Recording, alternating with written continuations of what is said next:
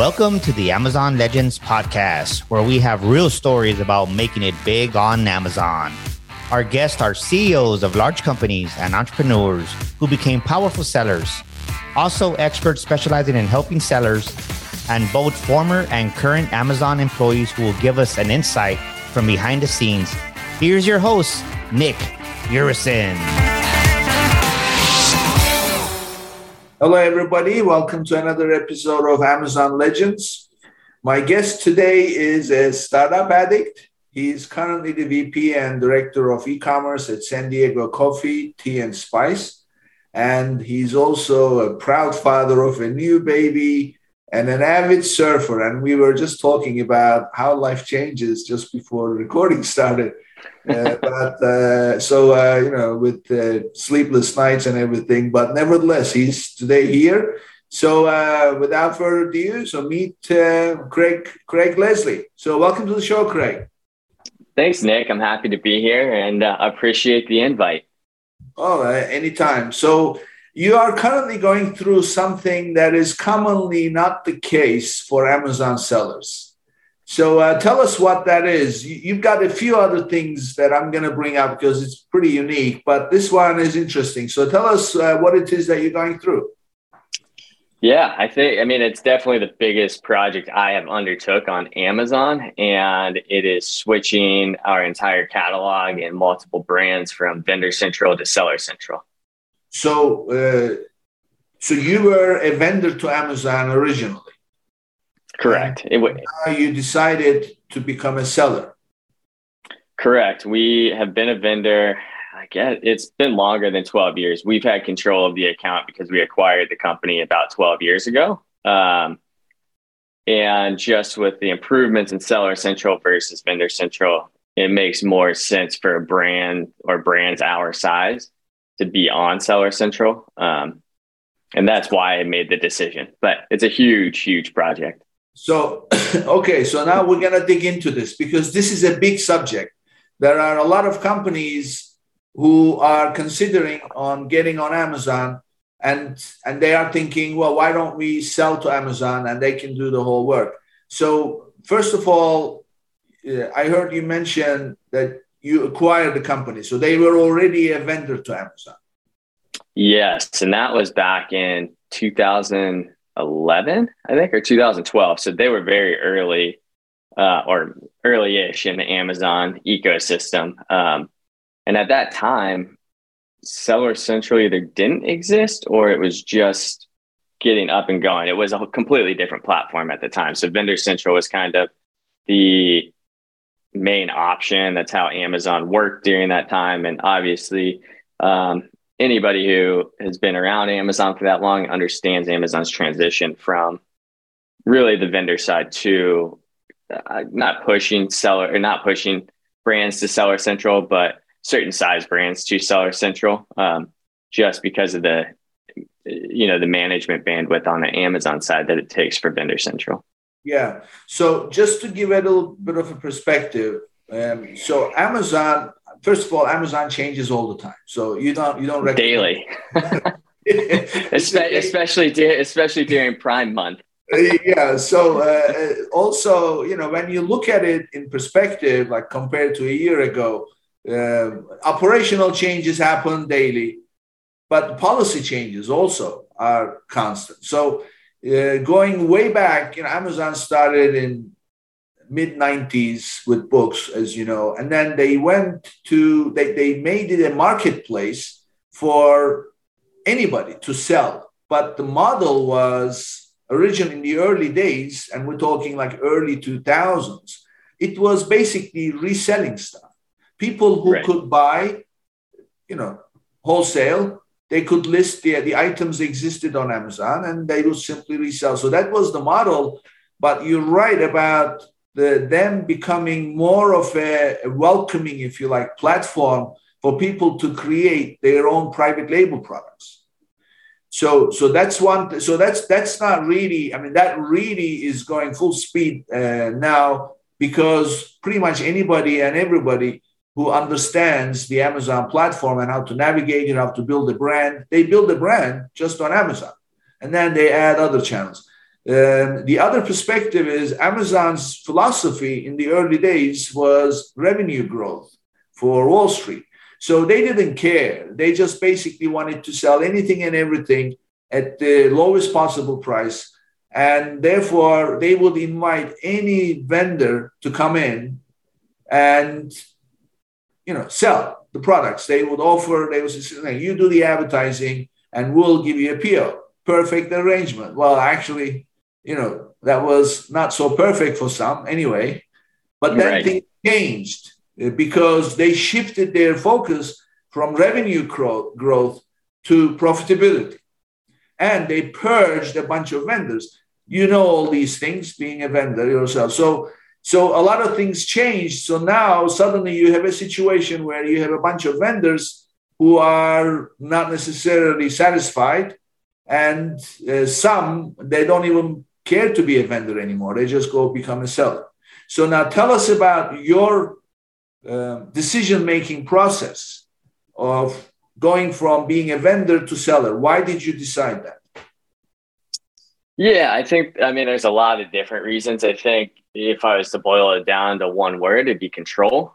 Control of what? Control of... So I think it's control of our brands, really, right? So price control, content control, copy control, graphics. Seller Central makes it so easy if you know the platform. little asterisk there.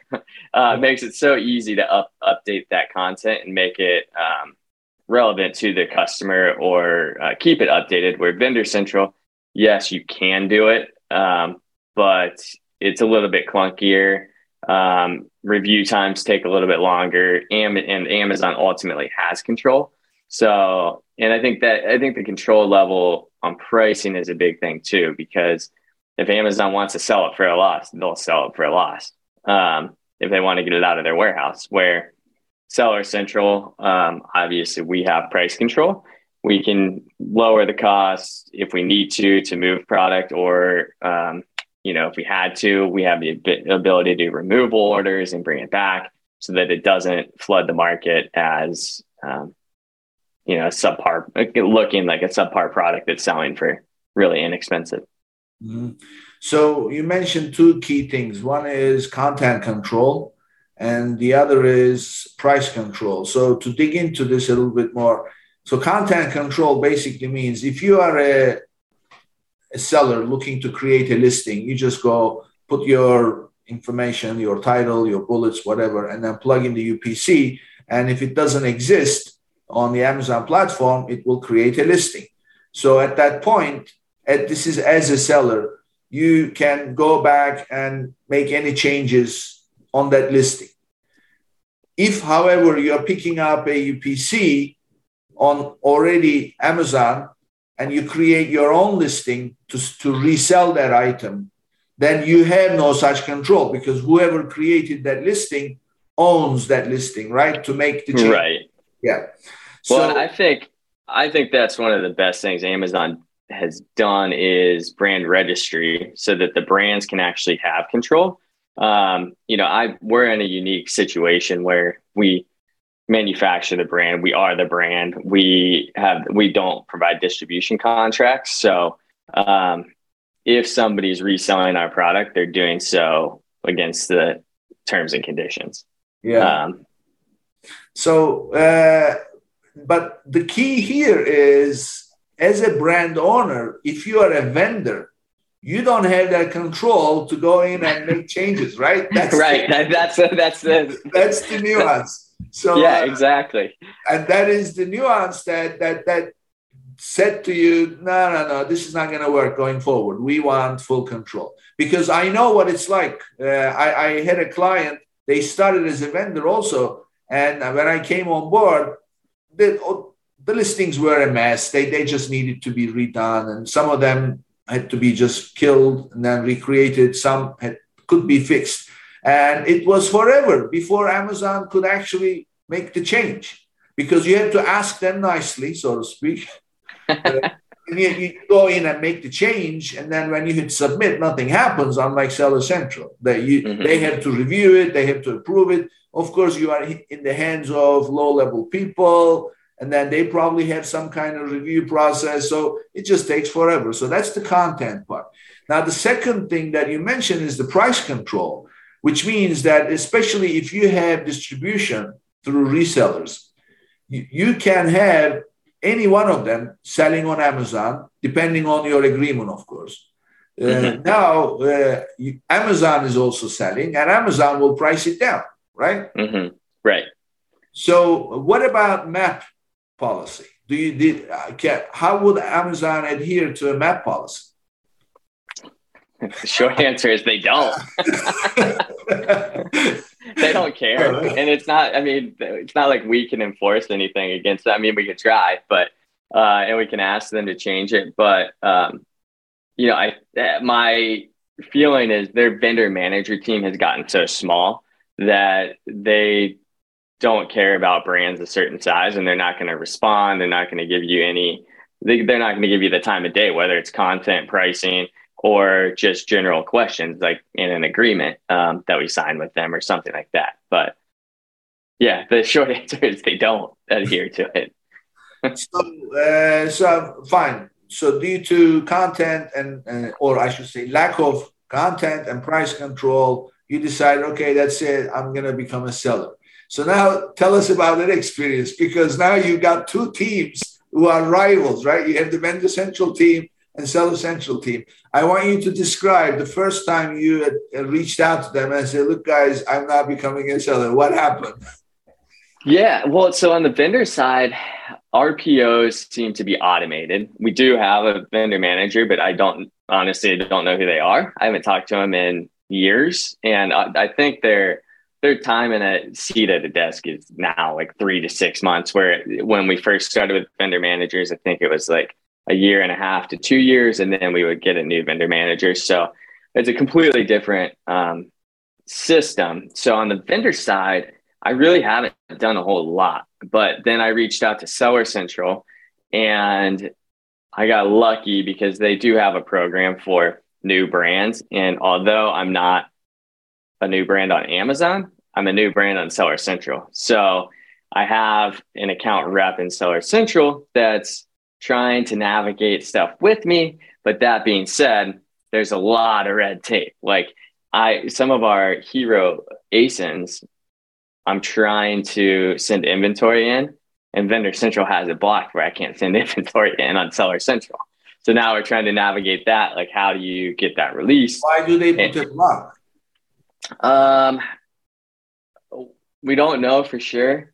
They're saying it has to do with packaging reasons, but we've reached out to the packaging team, and we're trying to get it all reset, like the packaging prep instructions reset.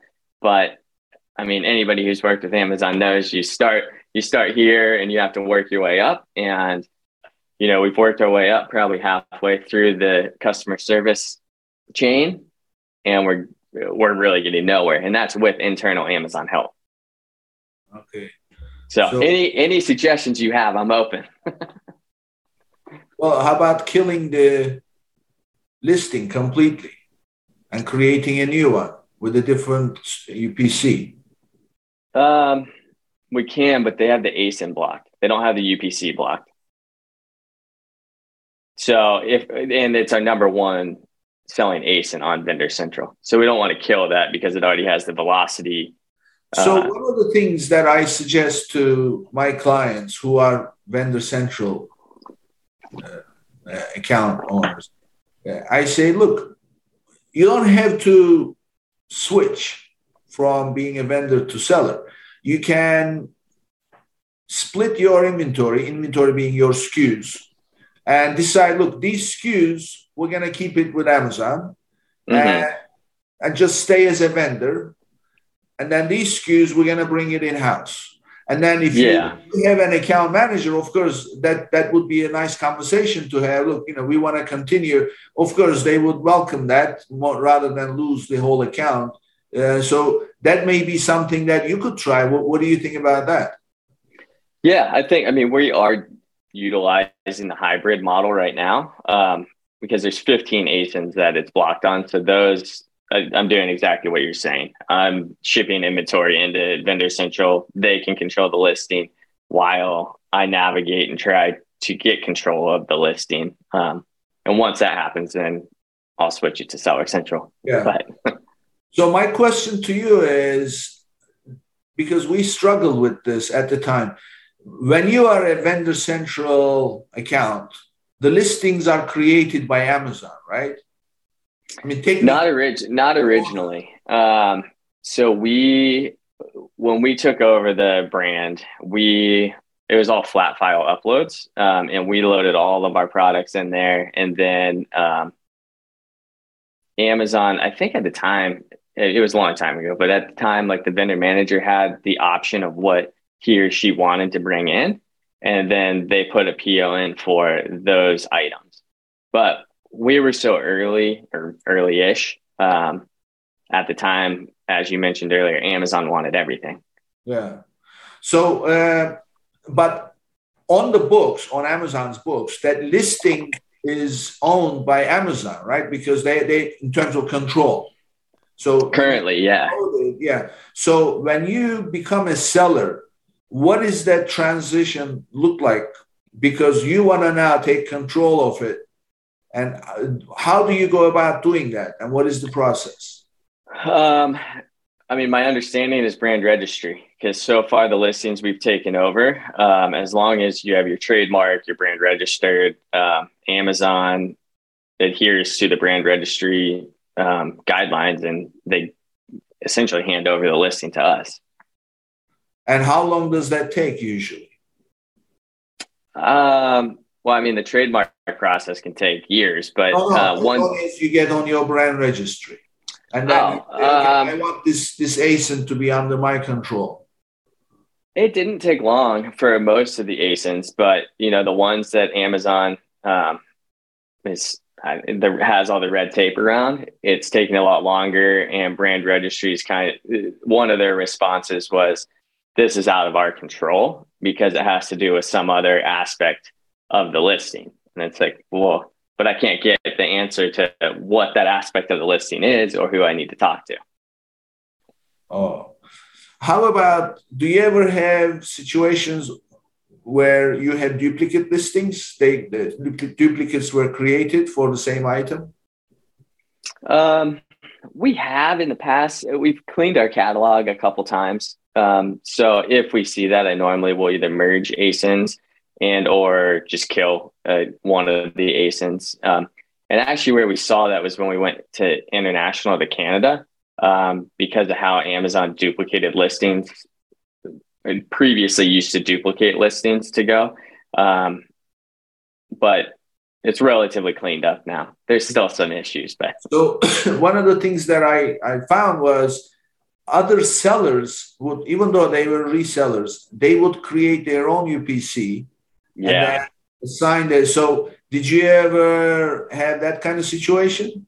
Yeah. We had somebody, I don't know how they were buying our product, but they were creating packs, and they created their own UPCs for them, which in turn created a new ASIN for it, and or they would sit on our ASIN as well. And we went through the brand registry process and were able to get them removed because they didn't have a distribution contract. I don't remember exactly how we did it, because brand registry can be a little interesting to work with because they're really only copyright infringement and trademark infringement. And technically Amazon is an open marketplace where anybody can sell anything. But I think they were using our graphics and they were using our logo, which was, copyright or trademark infringement. I see. Okay. So the takeaway really is brand registry is key. So if you are a vendor to Amazon, the first thing you have to do is get on Amazon brand registry. And then after that, you can think about transitioning. And after transitioning, be ready for a long process with a lot of headache, right?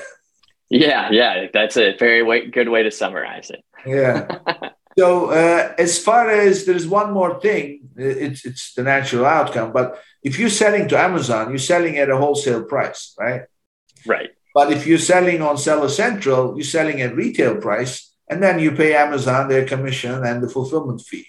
So some vendors, this is going back a couple of years, they were saying to me that, well, why should I become a seller? Because if I sell at retail, by the time I pay the fees, I've got a very good deal with Amazon. It's not really worth me switching. So what do you say to that? How do they compare selling Amazon wholesale price versus selling at retail and paying the fees? Where do they land? Yeah. I guess it depends what the business model is. I mean, you're right. We have wholesale pricing and we get paid what we need to get paid through Vendor Central. I think one of the hard things with that is you put in for a price increase on your wholesale price to Amazon, and they're not necessarily going to accept it. So on Seller Central, obviously being able to control pricing, if prices increase or inflation or whatever, we can control that elevation.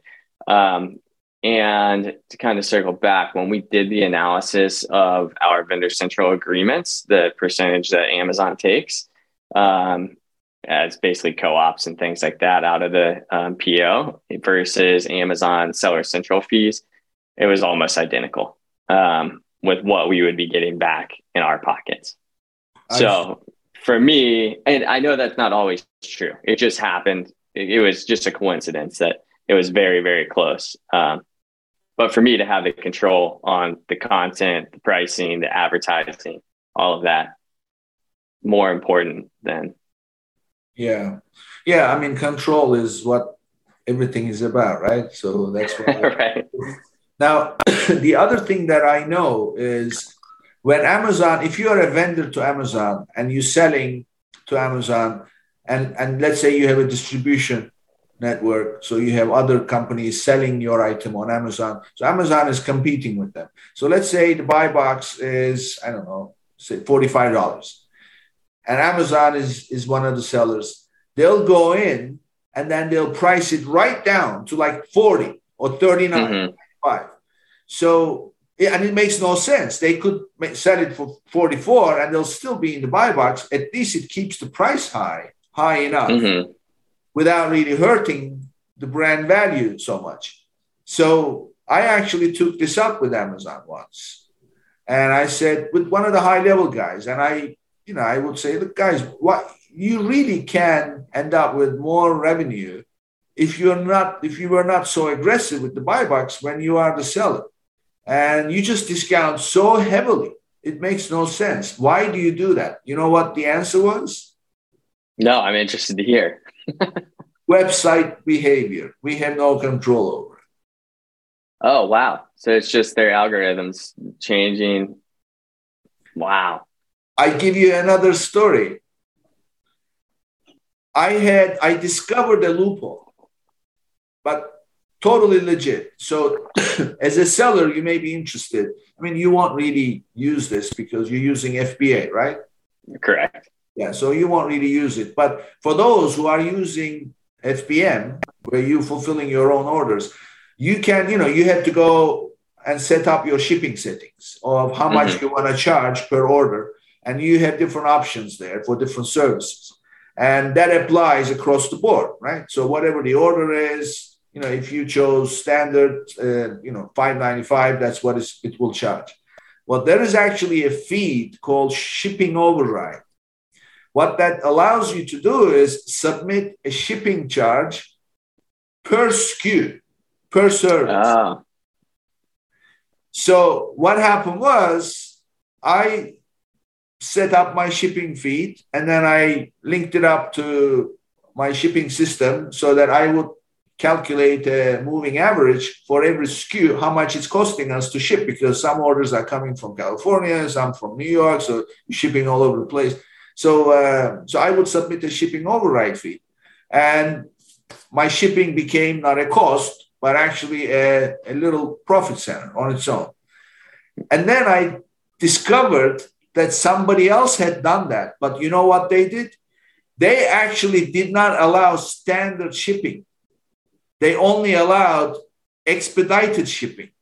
So that lowest tier that everybody uses for the lowest shipping cost, they were not offering. They were offering only So now what happens is, as you know, buy box calculation algorithm looks at the total. So Amazon algorithm was looking at the item price plus the shipping price. What is the shipping? They were only considering the standard. Standard didn't exist. And this guy was capturing all the buy boxes. Oh, wow. And I discovered this. Yeah, because he only did expedite. I documented it and with screenshots, everything, and I submitted to Amazon. And I said, look, there is a loophole and this merchant is abusing it. You know what they came back and said? Sorry, we have no control. It's website behavior. Well, at least they're honest. Yeah. But you know what? About 2 months later, they fixed it. Oh, I was going to say, is that still around? No, it's not. But shipping override feed is still there. You can use it. Yeah, which that's hugely helpful because obviously your weights and measures of different SKUs are going to be different. So you can't blanket. Well, I mean, Amazon FBA offers a huge advantage. You have the same shipping cost across the board. So, well, now that they put up their fees, you can compare and see if you can get a better shipping cost. But then you have your fulfillment, customer service, other metrics, and blah, blah. All right. Yeah, exactly. Okay, good. So the moral of the story is Vendor Central to Seller Central. Definitely Seller Central is a much better option if you want control over your content and price. But get ready for a rocky transition because it's not as easy. Because you need to take control of the listings, right? Right, 100%. And, I think setting up a Seller Central account is much different than moving from vendor to seller. But, yeah.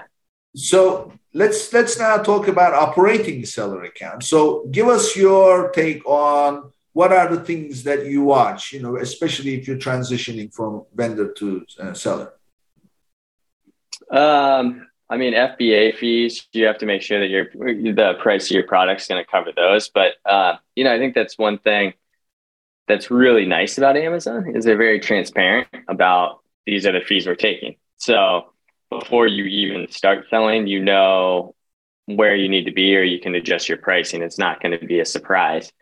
So, yeah, I think we look at that. We obviously look at, fees and then advertising. That just to be able to quantify it is a lot easier on the Seller Central side versus Vendor Central, because Vendor Central is kind of a black box. Like the only way you can truly measure it is increases in POs, but you have no idea if it was your marketing that did that or if it's just time of year or what it is. So, I think marketing and pricing are probably the two major things we look at. So what I'm hearing really, if I translate into how I think, is the revenue model. You have to really establish your revenue model in terms of what your costs are associated with every sale, and therefore where your margins will end up so that you can assign your selling price accordingly, right? Yes. Yeah, exactly. I mean, if you're not making money, you're not going to be around very long.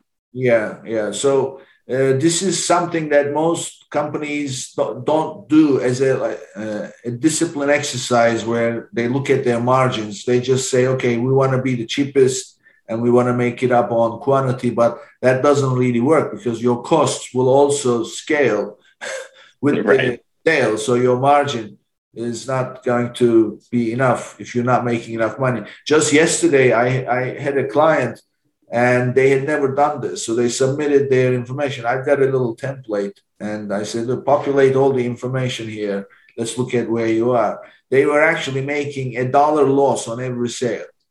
Wow.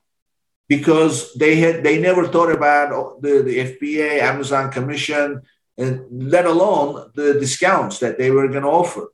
So I put a couple of what if scenarios and said, look, if you don't offer any discount, then you are making about $1 loss.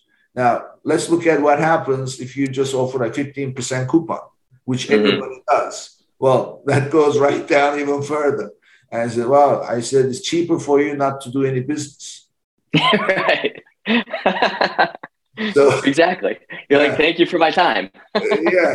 So what other than the revenue model? So you mentioned taking control of the listings. What do you do with the listing once you take control? A lot. I think Amazon's changed drastically. I'd say probably within the last 1.5 to 2 years, with the ability to increase content flows. They now have, A+ content's been around, but it's a much better platform at this point. You have brand stories.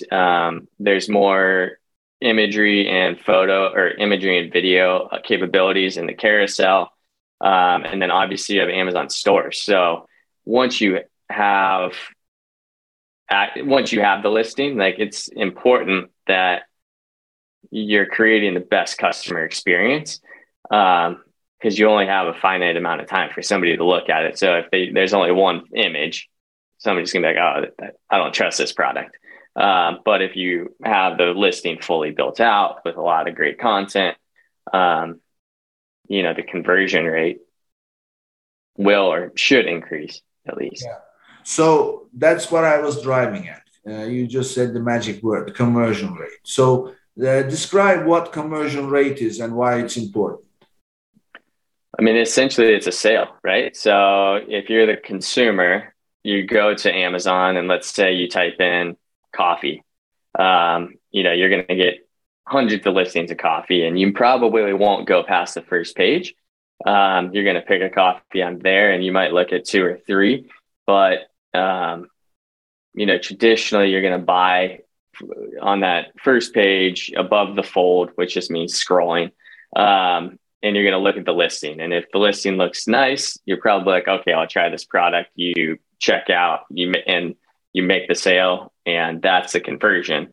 Now, if you come to me and you look at my listing and you click off of my page and you go buy somebody else's, I lose the sale, I lose the conversion. Okay. So let's break that down. Because it's always the pieces of the puzzle. So first of all, people come to the website and then they do the search. The first thing that comes up is a bunch of listings. So the challenge number 1 is for somebody to actually notice your listing and then click on it. That's called the click-through rate, right? Correct.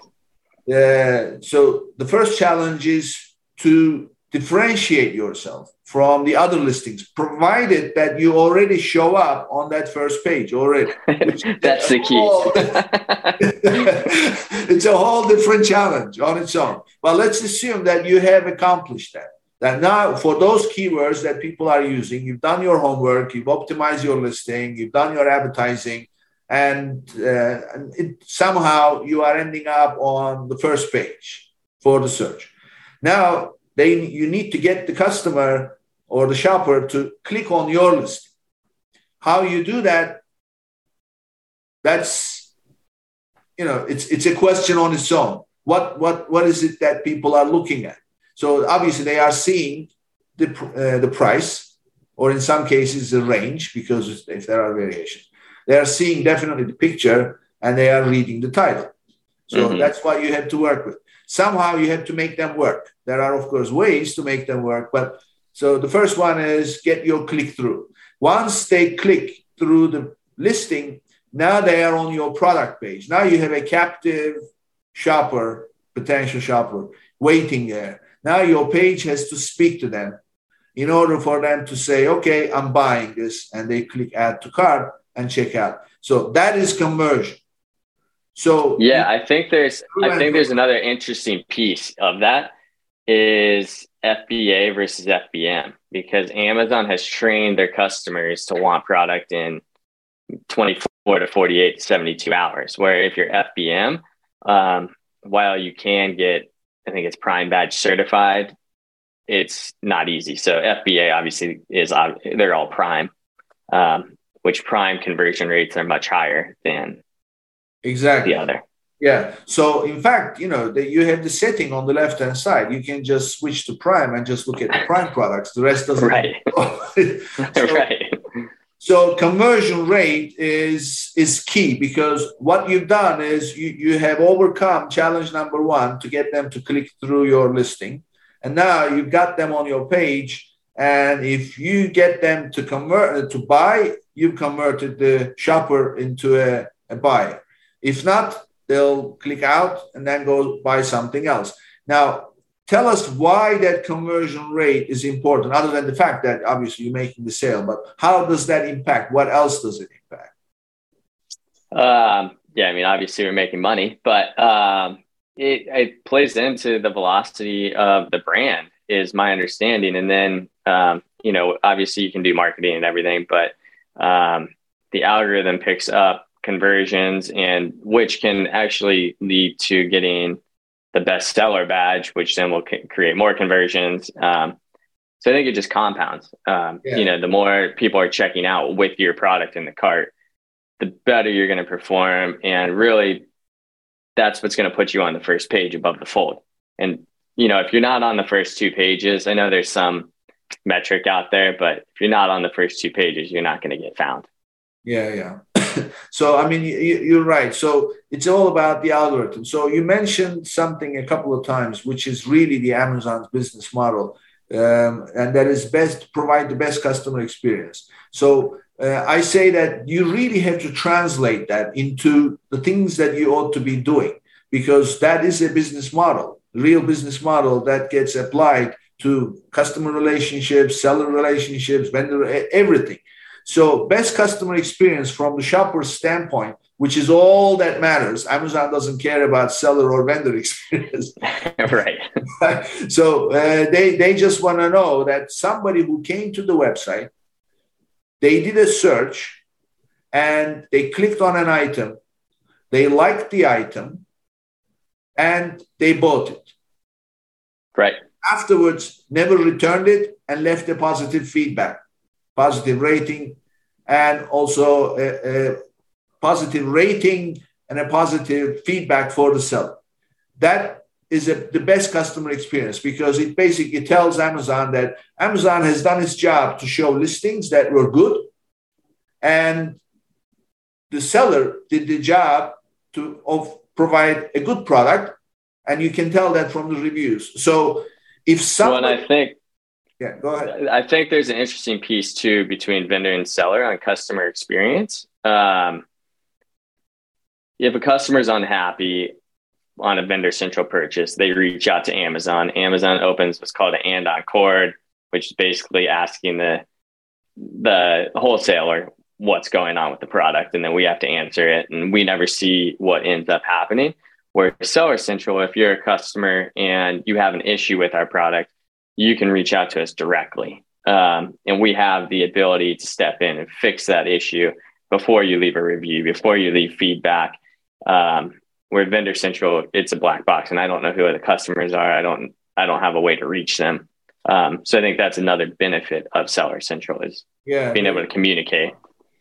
Yeah. And also, you are able to, if it's not product, but for sellers, you can actually challenge some of the feedback left, because some feedback is not justified. So, right. So that brings up feedback versus reviews versus voice of customer.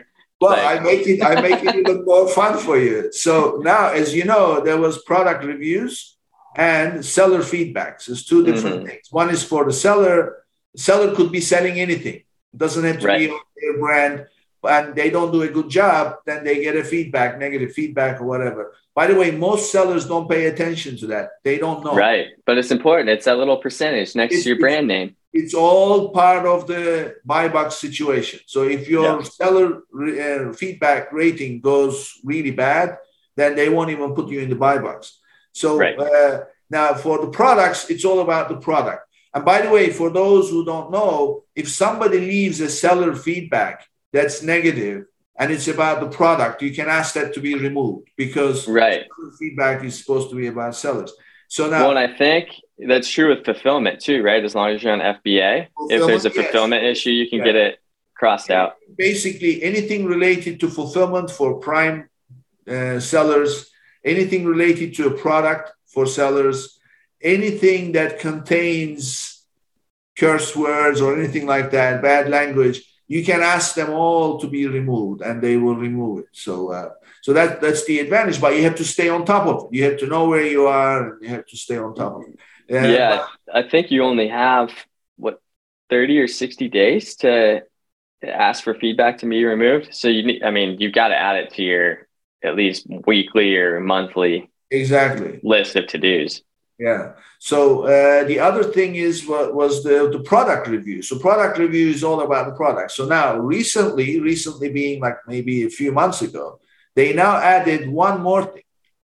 Voice of the customer. No, that's product rating. Oh. So you actually, when you buy a product, you can rate it, but not leave a review. Oh, right.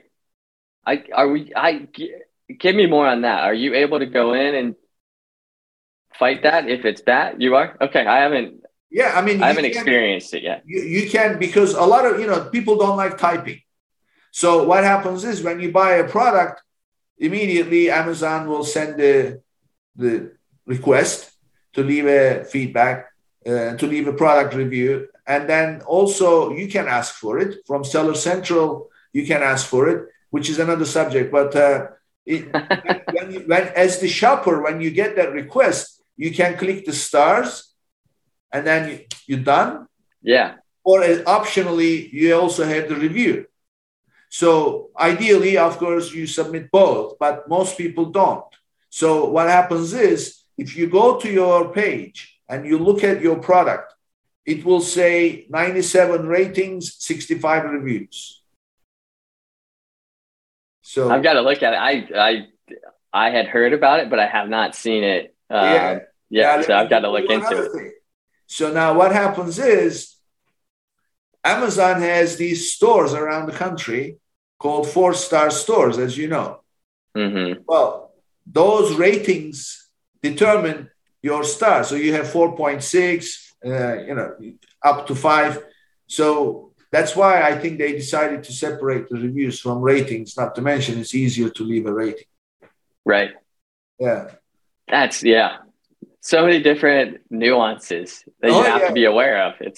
So my key question to you is, you mentioned how important the conversion rate is. So how do you check the conversion rate and how often do you stay on top of it? And most important, what do you do with it when you check it? What do you do with it? Is this like a sporadic thing or is this a regular thing? And how are you doing it in terms of practical aspect of it? Yeah, I'm going to want your feedback on how you do it because, mine is basically looking at sell-through and downloading reports that will show, sessions and conversions and that sort of thing. And normally we don't do it. We probably do it every other month, which might not be enough, but we don't have it. We have a really small team. But that's where I think you really start tweaking your listings. If you see the conversion rates going down, or even if your conversion rates are great, there's always room to improve a listing. And I'm going through that with the transition. Like our coffee brands need a lot of content work, and that's what we're working on because I had gotten taken away for another project for a little while. So we're now getting back on that, and hopefully our conversion rates go up. So I do have an answer for you. So the short answer is there is no such thing that you can find out there that you can sign up and then it will provide your conversion rate. It's unfortunately you have to go to your business reports and then download the file at child's ASIN level. And then now downloading doesn't do anything. You need to now really put it to use. And that's totally up to you what kind of data you're looking at, if you're a data person or how good you are in looking at data, working with data together with working with Excel. And that it just becomes an open situation. So those are the mechanics. And I do have a solution that I use. I'll share that with you. But that's basically the way to do it. Now, what I always encourage, first of all, that business reports that I mentioned is so critical. There are 3 data points that I look at. That key, and then there's a 4th one. And it all comes from that same file. One is your conversion rates, of course. You want to look at your conversion rates composite across the board, as well as at SKU level and your top 10 SKUs. And you need to be tracking them on daily basis, because you need to know what's going on. I mean, 2 months is better than not doing it. But I mean, let's face it, it's too late already. Right. So, and also, most important, you need to be looking at it in perspective. So what was your conversion rate last year, last month, this year, last year, or last year, this month compared to this month? So all these things you need to be looking at. You need to look at trends, because everything follows some kind of a trend. So those are the things. That's one. The second one is your average order value, composite, as well as per listing. And you can run promotions based on what that shows. Another one is your traffic. Your traffic. What is your traffic? Again, in perspective, per listing, composite. And the 4th one is your buy box retention. For private label sellers, this is key. Now, most people think this: well, I am the only seller. There's no resellers. There's no nothing. And then, as yet, I get their information, we plug it into our system, and our system, bang, it shows it. Last 2 years of data, 86%, 85%, 79%. Well, how is that possible? Well, those are the numbers. So I tell you how it's possible. Number one, somebody is buying from you and then selling without authorization, and you didn't even know. They bought it, resold it, and they're done. So you need to be able to pick up these things right away. The other thing is, guess what? People buy it and then they return it. If it's Prime, Amazon will take the return, and then Amazon will sell it as Amazon Warehouse. So suddenly... It's interesting. It's interesting we're talking about the buy box. I just had a lengthy conversation with some people about it, and just... there's some information on it, but it's like there's so many different aspects that go into it, like the Amazon warehouse thing. I didn't realize that. Yeah, Amazon does that because, as you know, when something is returned, Amazon will give the refund right away. Mm-hmm. And then what happens to the product? In some cases, they put it in they put it back in your stock so that you can sell it. That's no problem. But in many cases, Amazon will actually refund the customer and pay you for it because they call it damaged, but they damaged it in the warehouse. Mm-hmm. So that's another reason. If you happen to run a promotion, you're selling the product somewhere else other than Amazon, and you're running a promotion and your price on that site is lower, Amazon will take you off the buy box. So yes, I do. I know that. And I'm curious though, if you're the only seller on there, do they just not give you winning the buy box? It's just not attributed to you, even if you make that sale? You know what they do? You go to the listing, there is no buy box. Your product comes up, but instead of, it doesn't show the price, nothing. And then it just says buy from this. No, it just says available from these sellers and a hyperlink. You have to click that. Or on the right-hand side, other options available. And you have to click that. Then it opens a very unattractive small box yeah. to show the sellers. And that's where you appear. Got it. So technically you're not winning the buy box. Exactly. Because they took away the buy box. Right. That was what I was trying to explain to somebody the other day. So that was very good. That's helpful for me. Yeah. So anyway, okay. All right. So So I want to also talk about something else before we wrap up, because this is like, I introduce you as a startup addict. You really are an addict because you've got another company, right? So Lono Life, tell us about Lono Life and your experience with it. Yeah. So Lono Life, we started in 2015, launched on Amazon first in January 2016. And that was actually my first time using Seller Central, which was much different back then than it is now. But that's where I really became educated on Seller Central. We grew the brand to 30 ATHENs or so. And then in 2021, we ended up selling at the end of the year. So I just exited that. Still consulting with them on Amazon and a little bit on the D2C side. But yeah, I mean, that was a huge learning experience. It's from the inception of a perishable good all the way from growing it from zero to exiting 5 years later. So what I want to really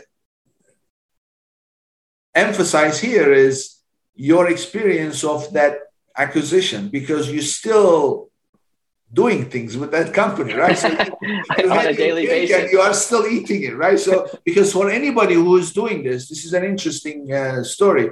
So anybody who's looking to start a company and then sell, this is also another possibility. So tell us a little bit about that, what your arrangement is and how that worked out. Yeah. I mean, I ran Amazon for 6 years, so I know the brand backwards and forwards. I know the Amazon account backwards and forwards.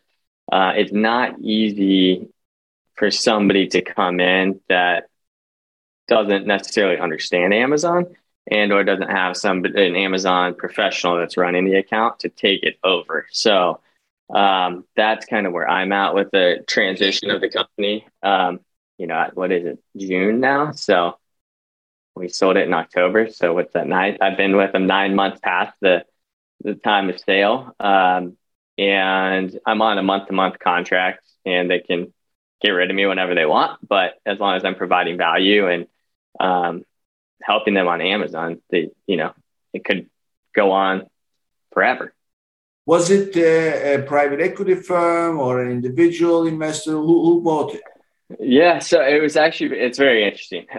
We were looking at private equity and we looked at some aggregators. And then when we started the company, we had 7 business partners that all kind of had different things, from food science to CEO, CFO, to operations to brick and mortar sales. And then I was the Amazon piece along with one other person. As we went through the sale process, did all the due diligence with all these other companies, 2 of the partners decided that they wanted to continue the brand and raise capital to buy the company from everybody. So, it was a friendly buyout. The people that were ready to exited. The 2 people that didn't want to exit stayed on. And then, I'm still good friends with them. I'm running Amazon. So it's the best case scenario. Yeah. I think it's also it's a unique buy, because you're not selling to somebody or to a private equity that doesn't understand the brand. Like, these guys still understand the brand and then live it and breathe it daily. So the brand is still alive and it's thriving, which I think is great. Well, I mean, look, that's the best formula. You get the most value that way, from your company. And also, it's the perfect example of having your cake and eating it, right? So you sold cashed in, but you still, and at the same time, I will tell you, I actually had a guest. His episode was just published. His name is Greg Elfrink. He's the director of marketing for Empire Flippers. It's the online marketplace of aggregators and sellers. So they kind of matchmake companies who wants to sell with investors. So he was giving me what is common these days, and that if you've done a good job and you demonstrated leadership in building the company, they'll buy it from you anyway. But they'll also keep you as a consultant for a year. So it's a good way to do it. Yeah, I still keep in touch with one of the aggregators, and their model is they can buy 100% of the company and you can walk away, or they're like, we buy 51%, you retain 49, and you stay on and help us run the company and grow it. So I think there's so many options, and I think that those types of options really just came into light within the last couple of years when aggregators really started buying Amazon businesses. So, I mean, this is great. So we learned all about Amazon. I just want to learn a little bit about you. So, give me about your darkest moment doing this business with Amazon as an entrepreneur, as a human being. So, what is it that pushed you in that corner, and what was that like? Oh, like the most stressful point on Amazon? Whatever qualifies. Man, I think the most stressful, and if anybody's run into this, I think you would agree, like Amazon has a switch and they can flip it on or off. And we had, I want to say, I might be wrong, but I feel like it was like right at Christmas or right at New Year's or like around something important where I was trying to take some time off and not work. And they shut down our number one ASIN. And there wasn't really, I mean, if anybody's went through it, they send you something that just says, oh, this ASIN's been shut down. We're investigating it, blah, blah, blah. And you're like, oh, what the hell? Like, what am I doing? Like, what happened? So, you spend the next 5-10 hours trying to figure it out on the phone with Amazon. And fortunately, we were able to get it turned back on within, 24 or 48 hours. But I mean, that's probably the lowest point in the roller coaster ride. Is how do you put yourself through that and then come out the other end? I mean, what do you do? What are some of the? It's damage control, right? Like you're freaking out, but you have to stay calm. You want to throw your cell phone through the window, but you have to stay calm. You have to talk to Amazon. You have to understand their perspective and be professional and work through it while your body's screaming inside and you have adrenaline pumping and you're just, you're freaking out. Like if that ASIN gets shut down, it's, 70-80% of the sales. And your brand could die and just based on that. But Amazon also, on the flip side of that, Amazon will work with you once you get to the right person. They can help you navigate it and figure out what's truly going on. But that can also be frustrating because anybody who's called Amazon customer service knows you start down here and you need to be up here to fix issues. Yeah. So you need a lot of inner strength and also a methodical approach to the problem, right? So. Yeah, entrepreneurship in general is very stressful. It's a roller coaster ride, and Amazon is a piece of that. And, I love Amazon and I'll always sell on Amazon, but Amazon has to switch. Like they can turn you off. Well, the worst version of a shutdown is having your seller's central account suspended. Right. That is knock on wood. I've never had the entire account suspended. Knock on wood. And I think that's why, you need to play above board. Amazon has terms and conditions for a reason. And if they catch you violating them, they don't think twice. There are also sellers that do things, just for the purpose of taking you out because they're playing the buy box game. And if you are out of the buy box, I mean, in this case, it doesn't apply to you because you are the only seller. But either way, another brand can get you taken out, which will go to. My favorite story is I actually was in a small group of people with Howard Schultz, the former Starbucks guy. So when he was brought back as the CEO by the board after retiring, everything was terrible. Everything was going down and he had to. So basically he put a training program to go back to the basics and retrain the baristas. So he made the decision for all Starbucks stores to shut down exactly at the same time. Yeah, I remember that. Yeah. So, and he was telling a story. You know what happened? Dunkin' Donuts moved in on it just toward the customers to Dunkin' Donuts stores, giving, incentives. Oh, it's closed, but we are here for you.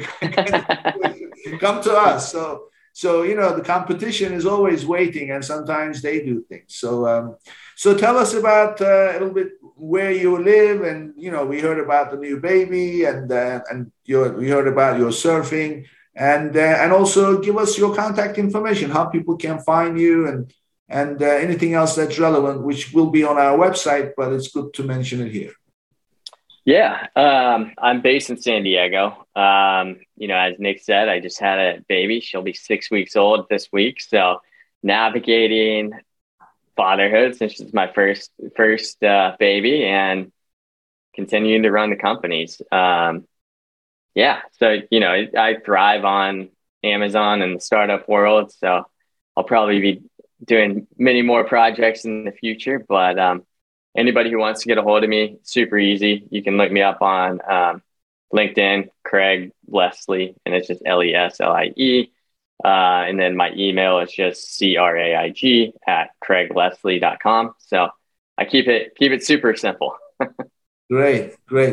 Thank you, Craig. This was great, because this is a controversial subject about Vendor Central versus Seller Central. You brought a lot of clarity to it. So thank you very much. And with that, another episode comes to an end, and I'll see you next time. Great.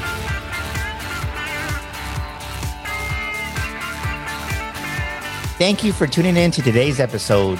Be sure and subscribe, rate, and review our show. And be sure and share an episode with a friend. And thank you so much for being with us today. We'll see you next week here on Amazon Legends.